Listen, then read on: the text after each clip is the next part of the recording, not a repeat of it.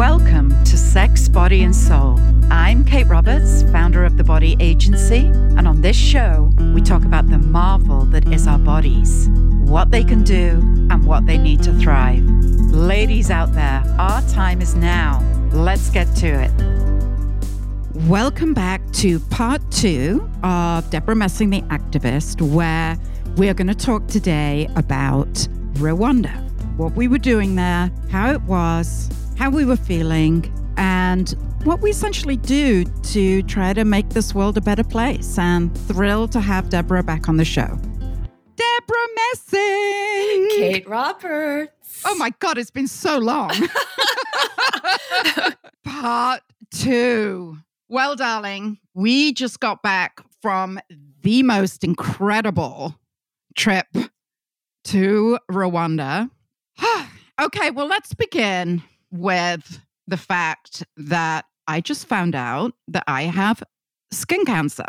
And you all heard it first here. And it was flagged and became a point of contention in Rwanda. Yes. So I am sitting on the airplane going to meet you in Kigali in Rwanda. And I look down at my shoulder and I'm like, that looks a little funky. And you know, what you do is I think when you go on these trips, it is a time for self-reflection. You've got time on your own. You're sitting on airplanes. You are there in the country. You start to think about, you meet people, you see situations, you are experiencing extreme poverty. It's hard, right? It's hard. Yeah. And I start to imagine all these awful things after I see a mole that's a little funky on my shoulder. And Debra, you said, Kate Roberts, make an appointment. And I'm like, no, it's going to be fine. No, it wasn't fine. So I told you. Yeah. Oh my God, I was so pissed. Yeah. This is exactly what happens. And I'm so glad you're sharing this because it is this feeling of it can't happen to me. Yeah. And you've had that there for a while and you knew it grew. And you knew it changed, and you still weren't proactive about advocating for your health. And you have the best healthcare in the world. Yeah. And you needed friends around you to say, get your ass to a doctor and just have it looked at. And then you got the news that it was cancer. And thank God you got in when you did. And it's a lesson. It's an important lesson for all of us. Well, thanks for pushing me. You are a Jewish mama. I am. Oh, I am. You are. You are angry. I was angry because you lied to me. I said, well, I didn't lie. You lied. I said, I want you to call and make an appointment tomorrow from Rwanda for when you land back home. Well, I was pretty quick. You said, okay, I will. Yeah. I did get down there. And the next day I said, did you make the appointment? And you said no. Well, you know what? I have to say that when we were in Rwanda, we met an incredible woman who had breast cancer. Stage 4. And we had an amazing man with us, Dr. Kenny, who is a cancer specialist, doctor, oncology specialist. And tell the story, Debra, of this lady. Well, I mean, I think it's important to know that I think we had driven 3 hours on a bus out of the city to this village. So we were very, very, very far from civilization, so to speak. And we went to see these incredible women, and we'll talk about what they were doing in this village for sustainability. But they had nothing. I mean, they had nothing. It was this program called Pilot Light, the Pilot Light Foundation, run by an incredible lady, Carol Levy, who is involved in the Body Agency Collective. I mean, just so inspiring what she's done with this program. So they wanted a couple of women to come up and tell their story about their success, about how they were able to build a business for themselves and perhaps even be able to pass it on to their daughters. And so this woman came up and she was covered in a scarf. Half of her body was covered, including her arm. And it was very clear that she was hiding something. Something was wrong. She looked weary. She didn't look well. We were informed that she was younger than us and had a 12-year-old child who was sitting with her, and that she was dying of breast cancer. Which is completely preventable, as we know. Yes. So it was very, very, very hard to look at this 12-year-old daughter, recognizing that she recognized that she wasn't going to have her mother for very long. And afterwards, I saw Dr. Kenny speaking with her off to the side. And I walked over and he asked me to sit down. She said that I was welcome to sit down. And he said, "Do you want to show Debra?" And she lifted her handkerchief and she showed me her breast. I can't put into words what I saw. It looked like, I guess, what I would imagine like the surface of Mars would look like. There were bumps, there were things coming out. It was very, very dark, very discolored. And Dr. Kenny told me later that, the cancer is so bad that it's pushing out through the skin. Yeah. And her breast will fall off. Yes. Is what he told me. And because she was so ill, her whole arm was swollen like 20 times the size of the other arm. And she wasn't able to use her hand because they were so swollen. So obviously the question was, what can be done? What has been done? And she had said that she went to the hospital and they had given her some medicine, but that was it. And that her husband had a tumor in the back of his head and he refused to get medicine. And so she was the strong one. She was taking care of the children. And afterwards, I started to get emotional and kept it together. And I just said to our doctor colleague, he just looked at me and he said, "It's too late. There is absolutely nothing that can be done for her. She is not going to be long here. And it's clear that everyone in the village knows it, that her children know it." I think she had already arranged to have the woman in charge of Pilot Light to be her surrogate grandmother after she died. Yeah. They're very good friends. Very, very good friends. And this woman was just so strong and just matter of fact about, this is my life. This is what's happened. And I just kept thinking this would never happen in America. Well, of course it wouldn't, because we have the resources, right? And, I was sitting there listening to her story. And I mean, if you set the scene of these beautiful ladies who were sitting in front of us, right, that Pilot Light had asked to come and tell us the story of how they went from having a few cents a day to live on to setting up this incredible enterprise where they all had the opportunity to start little businesses of their own with the small resources that Pilot Light was bringing to the table. But I mean, I just thought that in itself, with that red box where the money was going into, which was the banking system of the village. That's right. How they had transformed their lives with so little. Yeah, and it was really profound because they were saying that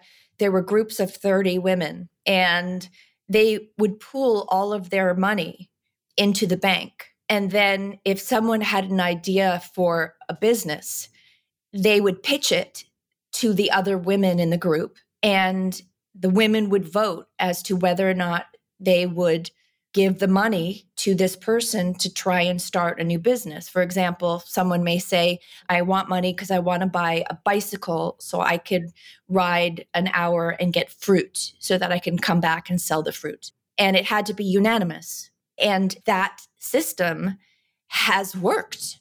And all of these women have found vocations and have found a stability that they had never felt before.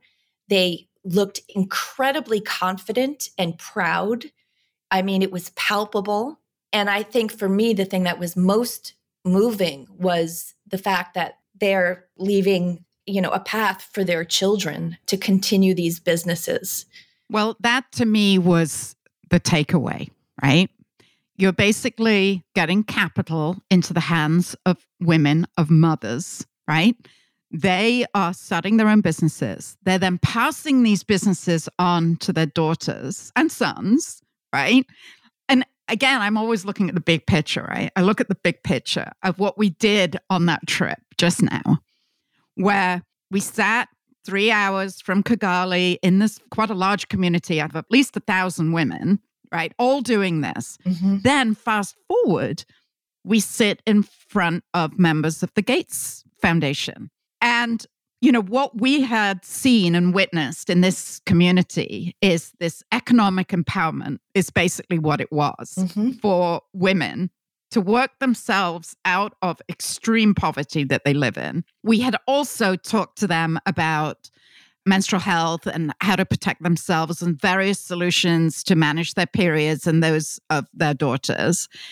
And we'd also talked to them about sexual reproductive health. And all of that was going on already in this community of women for a few $1,000s, right? Yep. That entire community of women was economically empowered, access to capital, access to land, right? Yep.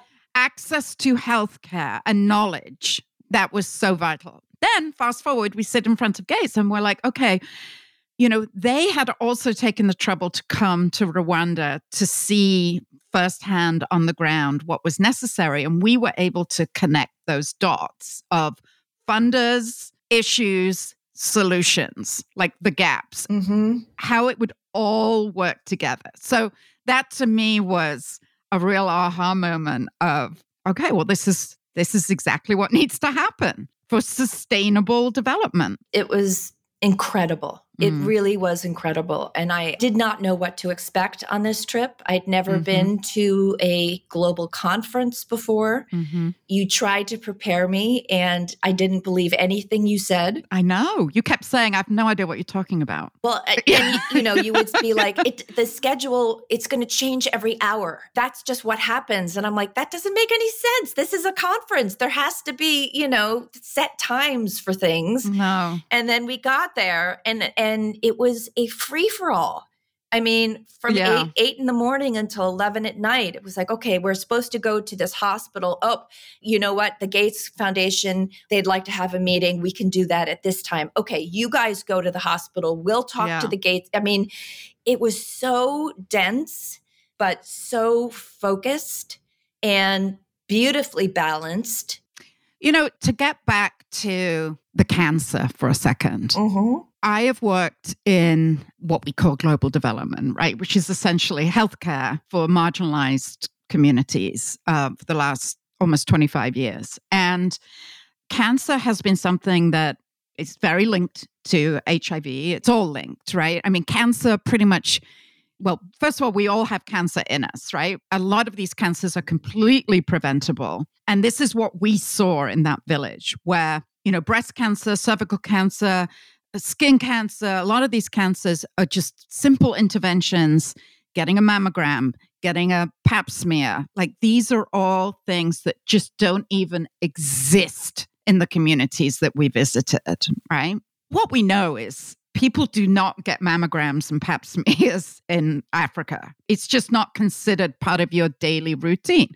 The point that I want to make is the privilege that we have here. I got home, went straight in, got a biopsy. Within 24 hours, they called me. It's melanoma. We're sending you into surgery. Within a day, I was in surgery, getting it cut out. And, we're now going to see, what the situation is. But the point is that through health insurance, I was given that privilege. Now, in the developing world that we work in, the prevention tools are not there, right? There's no mammograms, there's no pap smears. God, Dr. Kenny just hit us with some facts that were astounding, including that lady and how she has suffered and how that's going to affect her. And that's going to affect the entire ecosystem of her family and her family's well-being. Thank God her daughter now has a profession that she can now take on and run the family business. The point is that we need simple solutions that we can innovate around for these types of communities of women around cancer, around HIV. And you and I were talking before we went to Rwanda about how progressive the government is, and they are. And they've done incredible work around healthcare, especially around HIV. And I remember saying to you, oh, we have nothing to worry about in Rwanda. Yep. HIV is completely under control. They're only 2% prevalence. But you saw a different picture when you were there and managed to sit with a number of ladies. Tell us about the reality of what happened to some of the ladies that you met. We had the privilege of having a secret meeting with people from the LGBTQ community, and they would not even give us their WhatsApp number because they were convinced the government would come and imprison them. One was a refugee who left the country to Kenya for safety. We discovered that parents are allowed to kill their children if they find out that their children are gay and the country will not prosecute. One of the gentlemen, his mother called the police and said, come get this person. I'm not his mother. Put him in prison. There was a woman who was being chased with machetes and she was running for safety and she thought she was going to be safe. And they tried to burn her alive. And these things are just so unimaginable. You're like, no, this can't be, this isn't real. This can't happen. There was one sweet guy who was living on the border of Rwanda and the Congo. The barman. Yes. So that every few weeks he could relocate because he said that he couldn't stay anywhere for any length of time because as soon as people found out that he was gay, they were going to try and kill him. And, none of them were able to get jobs. They got a job. They were fired, pretty immediately after. There was this beautiful girl. She had been in Uganda and she was a teacher and she was loving her teaching job. And she was not open about her sexuality, but she had a friend. And she told us, I wasn't even sure about my sexuality at that point. I was just curious. And people didn't like what was happening between these friends. And she was told, you're fired because you're deviant. Yeah. It's never openly said you're fired because you're gay. They find a different reason, right? No, she was told. She was told? Yes. But that was Uganda, which we know there's a law. There's a law now that it's against the law to be LGBTQ and that people are being executed. And we found out that, as far as they're concerned, Rwanda is on its way to becoming more like Uganda and Kenya, which is just so stunning. And so for us to come with this idea in our head that, Rwanda is so progressive when it comes to the LGBTQ community because the HIV levels are good. We were told that the government was neutral about that community. And it's very clear that it's far from it. So that was incredibly distressing to me because we can't do anything unless we know the truth.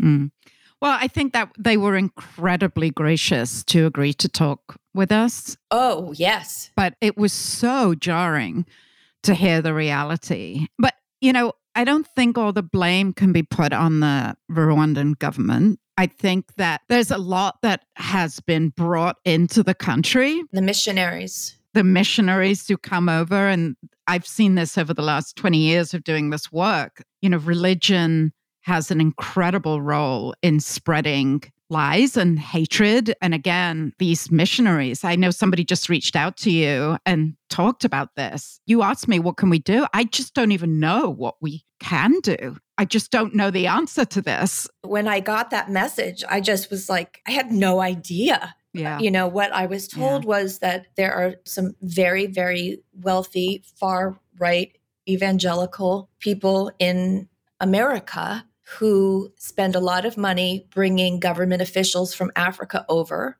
and talk to them about keeping their families safe and what that means, and essentially convincing them to make the LGBTQ community pariahs in the community. Well, the ramifications of this we know about, right? We have been working on the HIV issue for a really long time. Yeah. And when certain communities are forced underground to be secret, yes, that's when the problems arise. Because they won't get treatment. They won't get treatment. They're too scared to get healthcare. They're too scared to get condoms. They're too scared to just be who they are. And, once you start persecuting these groups, then we're going to start all over again with the spread of HIV, with getting these issues under control. And, it's really frightening to me. We have made such progress when we look at the spread of HIV/AIDS and we look at the certain progress we've made with these interventions. Tell us a couple of those stories. This is back in that village that we've been talking about. Mm-hmm. And there were 5 women who have HIV who were willing to talk to me. And so we went, to a private area, and they told their stories. And, one woman, her husband died, and she thought he was sick. And then she found out that he died of AIDS. And, someone said, oh, you should be tested. And she thought it was absurd. And then she found out that she had AIDS and she had children, and she could not come to terms with it. She refused to start treatment for a year because she was so despondent, and she thought about killing herself. And then the doctor who had done the test that informed her that she was positive tracked her down and said, "Are you taking your medicine?" And when she said no, he was insistent and was basically the person who got her on track. And thank God, because she's here, she's been a great mother, but it was completely traumatizing. I mean, there's abuse, teenage girls who are abused by family members. There was a girl who her biological parents were not in her life, and she was left with this other family who she loved dearly, but the children in the family did not like her. And she was told from the time she was a little girl, they said, okay, you have this thing and you're going to be taking medicine and you're going to be fine. And so literally her whole, childhood, she took it, and she was in her teens. And then both of those parents died, and the other kids cut her out of the family, threw her out. She was homeless, and she started getting sick, and she was tested, and it was the first time she learned that she had HIV. So, this trip overall that we did, as you said earlier, was incredibly diverse. First of all, we traveled with an incredible group of people, including Harvey Grant. Oh, I'm in love. Yes, I know. He's a very well-known NBA basketball player, played for the Wizards, and has a family of basketball players. And, the diversity of this group that we had really goes towards the solution, right? Because we met with these incredible people who are willing to tell their story. But at the same time, we now need to think about, okay, what needs to happen? Yes. Right? Yes. What needs to happen?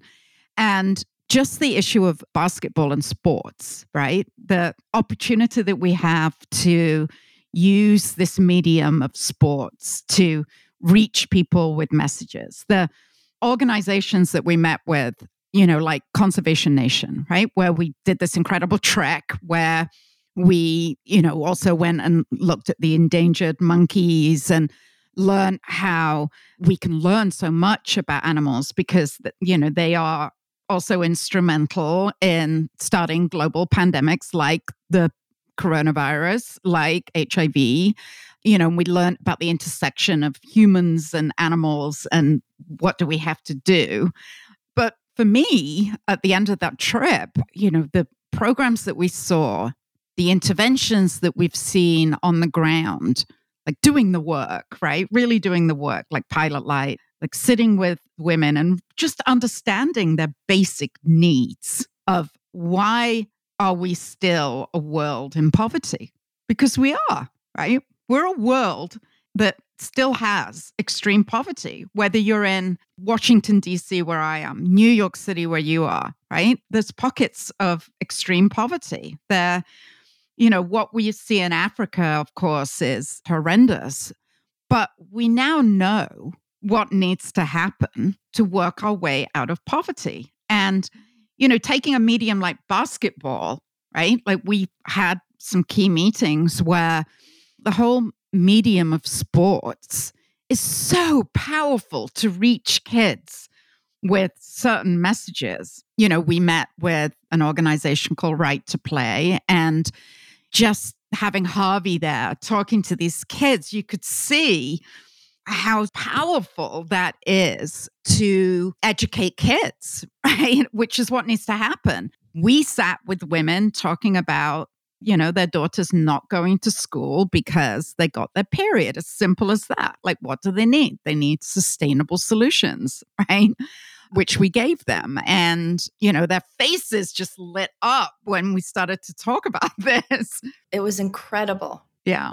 And the work that we're doing now is pulling together these pillars and addressing the gaps and the opportunities that we see to be out there. There's so much money in this world, right? There's so much money, billions and billions of dollars. But yet we hear that PEPFAR, which is under the leadership of President Bush, a fund was put together to fight HIV. And why don't you tell the story, Debra? I mean, you actually started weeping when I did. You started weeping. We were having a meeting with someone from the U.S. government, and we were informed because she wanted a meeting because she said, we need your help. We need you to come to DC and to lobby and do whatever you can because they're going to cut PEPFAR. And I was like, what do you mean? What do you mean they're going to cut PEPFAR? And she said the contract ends the end of September, and it's every year, every time it's been 5-year contracts. And already they've said that they will not do 5, that they want to do 1, but they want to reconsider all of the terms and the structure by which it is determined who can and cannot get funding, which is basically code for far-right social concerns, tailoring who is allowed to be helped in the healthcare segment.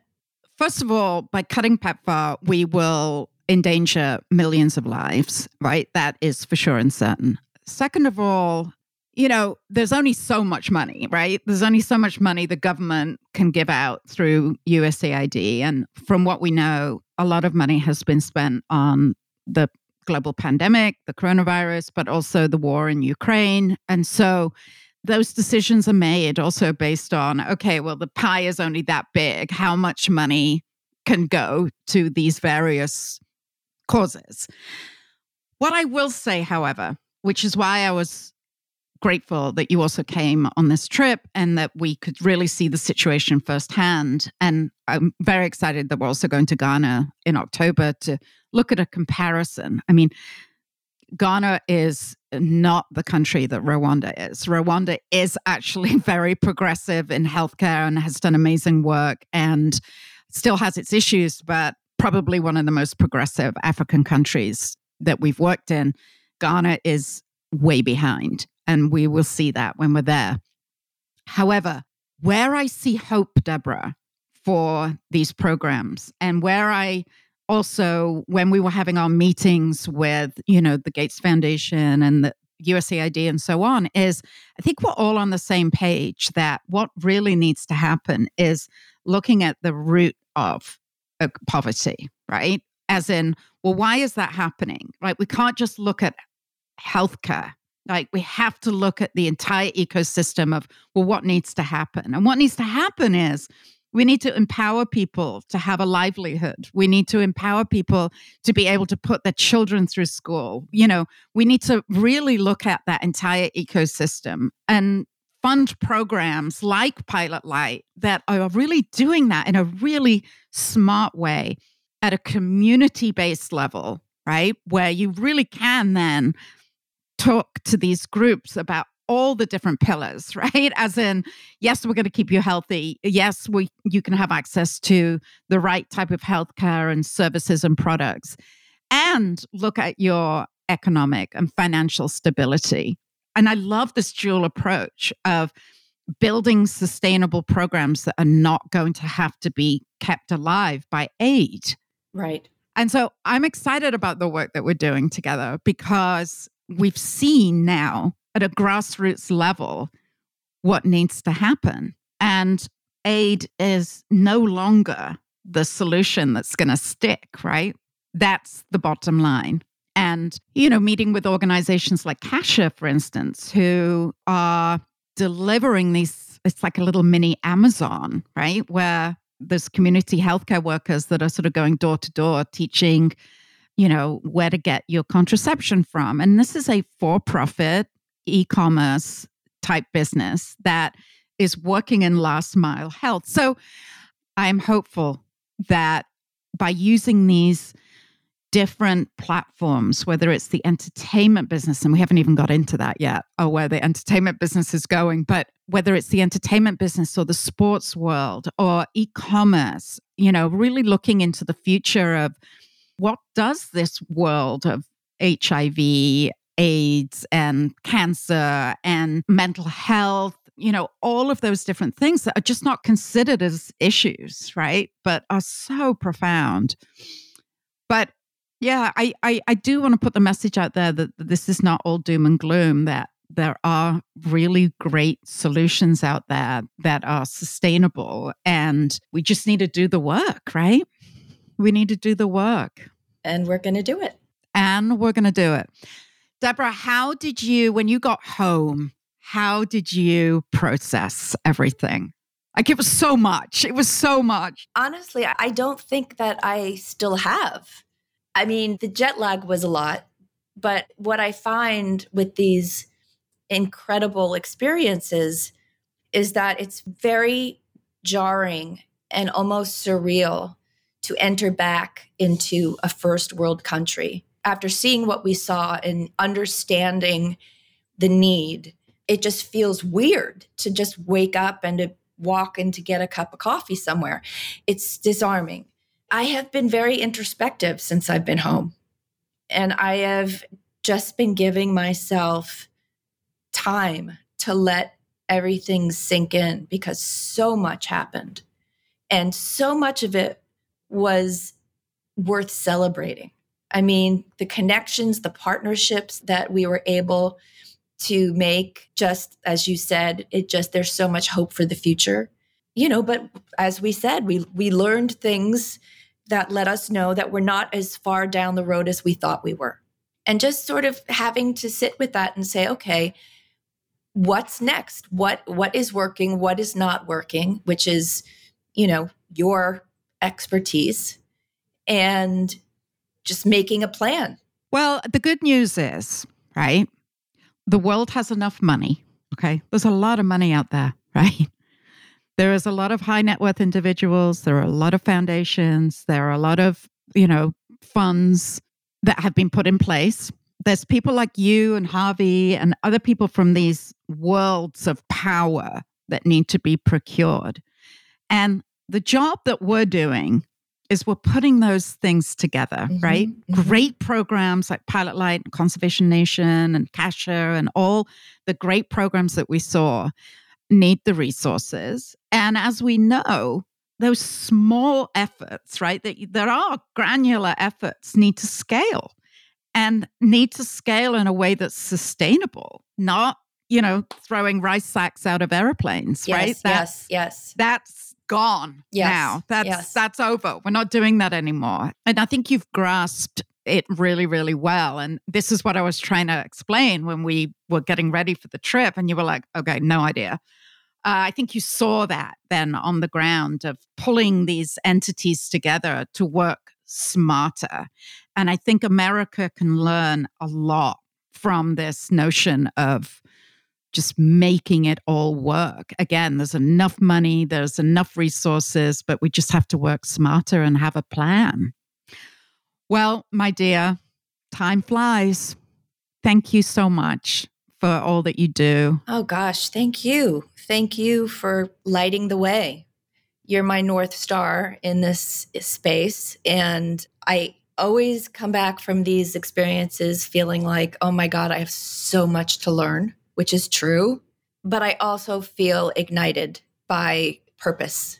And that is incredible. You know, there's a lot of fog. There's a lot of noise. There's a lot of social media and crap. And it's frustrating, right? Like I sometimes, I get back from one of these trips and I am defeated. And I look at all the stuff that's going on in the world and I get angry and I get frustrated. And I'm like, this shouldn't be this hard, right? But it is people like you, Debra, that will really help to solve these problems. And we do live in a very powerful society. And, I always say it's people who change the world. It's not money. And that is absolutely true. Just getting the right people engaged and then bringing them together in a cohesive way with a plan is what's going to change the world. And I think we saw that happen when we were in Rwanda. I mean, it was just magical. It really was. It was magical. And next, Ghana. Maybe don't get over your jet lag too soon. I know. I'm already planning. And we have the outfits. Oh my gosh. Oh my God. That was so much fun, Debra. Just so you know, we took an hour out of our crazy schedule and we went to a local market and we bought this beautiful fabric. I mean, wasn't that just... It was so surreal because we were running around in such intense circles. And all of a sudden we looked at each other and we just knew that we were just not going to make it if we didn't step away for a second. And so we snuck away for an hour and went down the stairs into this market, into this tiny little alleyway. And there were all just from floor to ceiling, all of these incredibly beautiful textiles. And we were like, all right, let's buy fabric and let's have dresses made. Yes. And that was it. Well, it wasn't it. That was the directive. And so we bought the fabric. Then finding a tailor and doing all of that became an epic story on its own. And we still don't quite know how the story ends, but it was worth it. Even if we end up having absolutely nothing to wear in Ghana, it was still worth it. Well, I learned two things from the little shopping adventure. One, I have met my shopping soulmate. I didn't think that anyone could be that motivated about fabrics and dress design than me. And then there you are. Like, we are shopping soulmates. We are very efficient. We are in and out. Like, we make our decisions. But then what you don't know is I just continued. I found a dressmaker. I have no idea who she is, but I found a dressmaker who then I sent on a shopping expedition for more fabric. And now I have 7 outfits that are already made. And God knows oh my God, they're gonna look. I cannot I'm Ghana wait. ready, baby. I'm Ghana ready. Well, just praying that it fits. That's it. Well, listen, the worst case scenario is, right, you go to a tailor here but I don't think I'm going to do that. I'm putting it down to an incredible story. And you can make pillows.